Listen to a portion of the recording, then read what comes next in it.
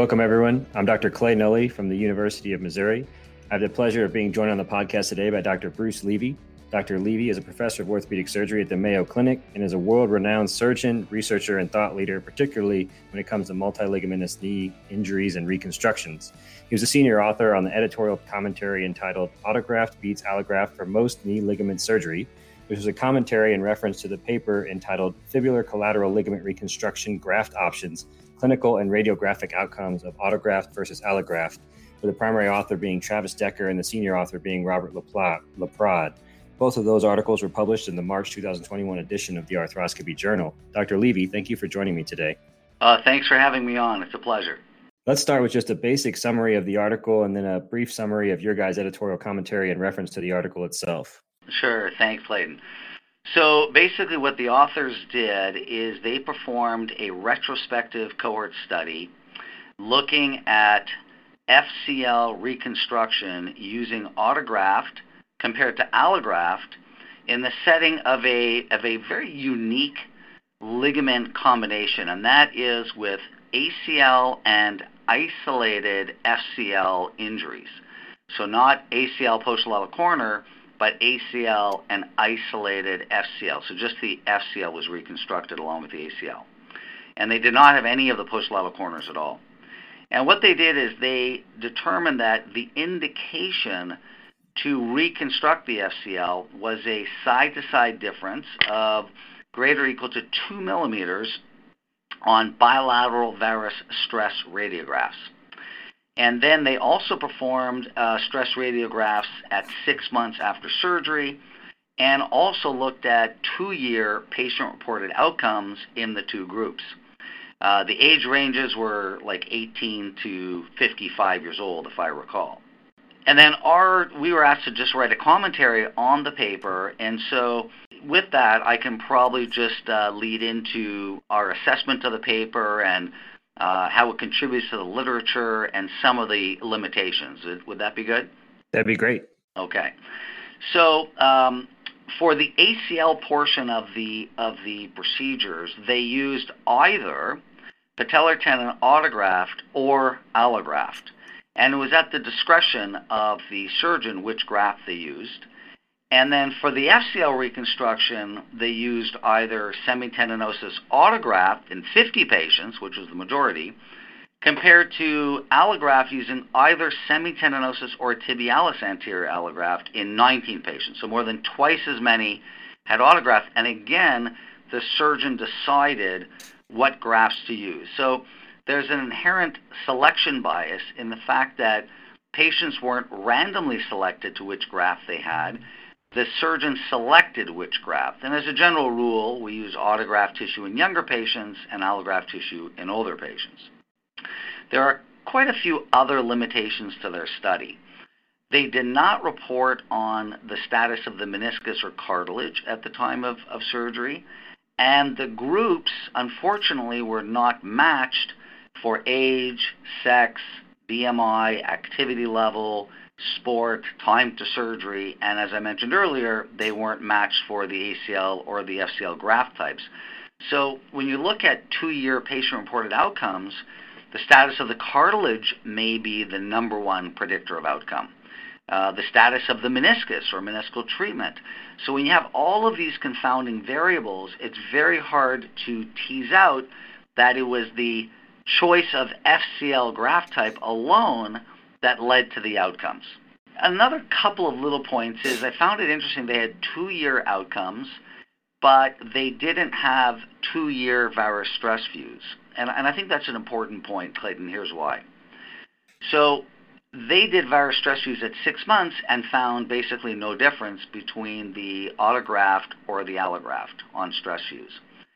But Laprade has shown previously that the autografts actually stay stable. In other words, if they do stress views at 6 months and compare them at 2 years, there's no change.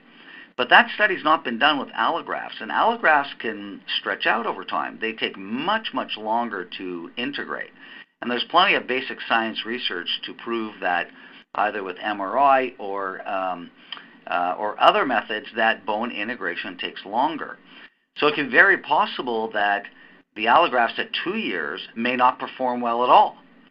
So all we have is the 6-month stress views, and I'd be really curious to have Rob redo that same population, that same cohort, and stress them at 2 years and see if there's any difference. Do you think there would be a big difference?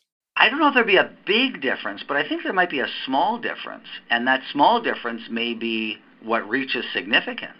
Do you think it would get back to close to the 2 millimeters on stress radiographs for some of them? Yeah, I think so. And that's just, what we've seen with allografts over time with our PCL reconstructions. And Rob also presented his PCL data, and the early data showed very little side-to-side difference, but at 5 years, it showed that the difference was a little bit more. And most of those were allografts. And so I think the allografts tend to stretch a little. I don't know if it's going to be a lot, but I think it'd be really interesting to see what happens at the 2-year mark.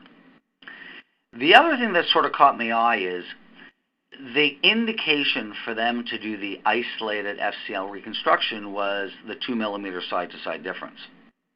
And Dave Fisher taught me years ago in fellowship that you can have a little increase in varus laxity from the ACL alone. And in fact, McDonald has shown that just sectioning the ACL can give you about a millimeter, side-to-side difference on varus stress testing. And then Rob, in his own sectioning study, showed that isolated FCL sectioning can lead to up to 2.7 millimeters of side-to-side. So you would expect that if the ACL was torn and the FCL, that it would be greater than, 2.7. It'd be in the 3 range. So it felt a little bit, are we sure we need the LCL done at 2 millimeters of side-to-side difference? And I don't know the answer to that. We do know that if you leave the LCL alone or the FCL alone, that it will put extra stress on your ACL graft. So I don't really have an issue with the indications of 2 millimeter side-to-side, but I do think it's interesting that it wasn't much more. That they didn't notice a lot more side-to-side difference than the 2 millimeters. What percentage of patients, you have a really busy multi-leg knee practice as well, certainly, obviously. What percentage of those, or roughly would you say, that have a concurrent ACL and maybe minor or major lateral sided injury, are you doing an ACL and isolated FCL reconstruction versus a modified or full posterior lateral corner reconstruction? Yeah, so that's a great question, and it has to do with the wonderful work that Rob did on the sectioning study. So if you have an isolated FCL, you would expect a side-to-side difference around that 2.5 millimeters, and if you have an FCL with a posterolateral corner, you would expect it to be over 4 millimeters. So we do intraoperative bilateral stress views on every single ACL, multi-leg, everything you can imagine. I mean, not a routine ACL if it feels normal on exam. But any patient that has any side-to-side asymmetry on my exam, even an isolated ACL, I'll bring in fluoro and I'll do varus stress views and measure them. And the intraoperative fluoroscopy measurements, you can get quite precise. But we do have, I would say that this is a rare injury. The ACL isolated FCL, I have probably, I'm going to say in 22 years, best guess around 20, 25. ACL posterolateral corner I see way more often. So I think that ACL, LC, or FCL reconstructions are definitely more rare. But I think surgeons should be in tune to it because we know if we neglect the FCL, that there's a higher risk of failure or stress on the graft of the ACL. So I think everybody needs to be in tune. And I don't know 100% that a 2 millimeter cutoff is enough for me to pull the trigger, but I think this paper really is excellent because it brings light the importance of assessing the FCL when you're doing an ACL reconstruction. Yeah, and they found no difference, autograft or allografts, which means, right now in 2021, it's dealer's choice. You want to pull out an allograft? No problem. You want to take a semi-T autograft? No problem. So I think that, really contributes. But for me, the biggest thing is that it brings surgeons, it makes surgeons think, I better check the LCL.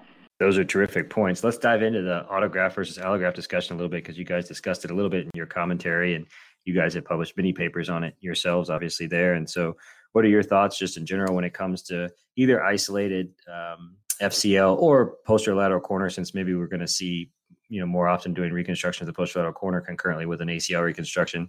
What are your thoughts in general on autograft versus allograft, and what's your algorithm? Does it depend somewhat on age or activity level of the patient, or a combination of those things? Yeah, so wonderful question. And I think that when it comes to multi-ligament knee surgery, if you're going to start doing a 4-ligament knee reconstruction with all autograft, you're asking for quite a lot of donor site morbidity. So I think that it depends on how many ligaments you have to do, the age of the patient. So if I have an ACL posterolateral corner in a high-level collegiate athlete or a pro athlete, that's getting a patellar tendon autograft for the ACL and a semi-T plus or minus gracilis for the posterolateral corner, whether we do it with our technique, which is a single base graft, or we do Rob's technique, which is a two-tailed graft. I'm using all autograft. My own personal experience is the autografts just perform better. They're just always a little bit tighter. We don't have patient-reported outcomes to compare, but my own experience anecdotally is that the autografts feel better, work better. And certainly now, I've got the bug to look back. We just don't have, I think, enough autos versus allos to compare. And the multi-legs, we do predominantly allograft because of the donor site morbidity when you're doing 3 and 4 ligament surgery. But if I have a pro athlete with ACL medial and lateral side, then I'll do a BTB autograft. The lateral side, I'll probably do an allograft because I don't want to take anything that is a secondary stabilizer for the MCL, so I won't take the hamstrings. And then for the MCL, I'll use an Achilles allograft because in our series of 10-year follow-up, we've only had one failure. In 22 years, we've had one failure of an MCL allograft. So I've been extremely happy with allograft for the medial side. And if I'm doing all 4 ligaments, honestly, even in a young athlete, I'll probably just go all allograft because I can get through the surgery much quicker. And I think in that setting, it'd be really hard to bear out that autograft is better. We did a systematic review on PCL-based reconstructions and found no difference in allograft versus autograft on our systematic review. And for the PCL, with our technique requires a very long graft, and so it'd be very hard to do our technique with autograft tissue, so we use predominantly allograft for all the PCLs at this time. And your PCL technique, I think I've seen you present a number of times, typically is a single bundle technique. I know this is a little bit of an offshoot from this study, but just since you mentioned it, correct? Yes, single bundle, and we did many years of double bundles too.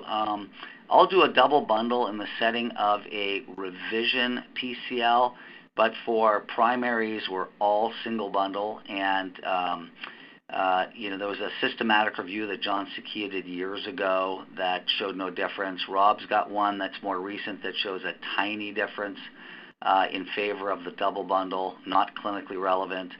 And we published our 5-year data with our all-inside technique, and we had 1.1 millimeter of side-to-side difference on kneeling stress views at 1 year. So we've been very, very happy with that single bundle technique. And my mentor, I always say I'm a Finelli disciple, but my mentor Greg Finelli did actually a consecutive series of 90 PCLs, 45 single bundle compared to 45 double, and on every single testing parameter you can imagine, there was no difference. So I think that debate is still ongoing. Absolutely, those are terrific points. Just getting back to your commentary studies, you guys mentioned that there may have been a little bit of selection bias, and you kind of alluded to it in your example of how you treat certain people in terms of maybe like a young athlete. You typically would try to prefer, if a ACL and a lateral sided injury, to utilize autograft hamstring for the lateral sided reconstruction. And in their particular study, typically some of the older patients got allograft and some of the younger patients got autograft. So do you think that there was probably maybe potentially a little bit of selection bias in regards to that? And if the younger patients got allograft, could you see some issues potentially there, or do you think it might be okay still in the overall setting? I think it's all okay. I mean, I don't think there was any significant differences, but there's no question there's huge selection bias. And there was selection bias with the ACL graft. And so, who's to know what's the most important factor for good outcomes? Is it the ACL graft? Is it the FCL graft? Is it the meniscus, the cartilage, the age?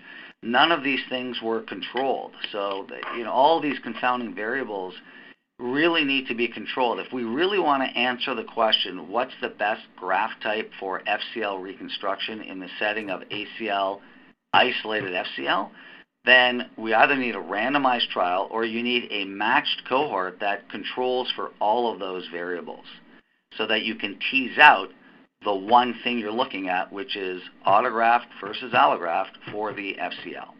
So the ACL would have to be the same. The groups would have to be matched demographically.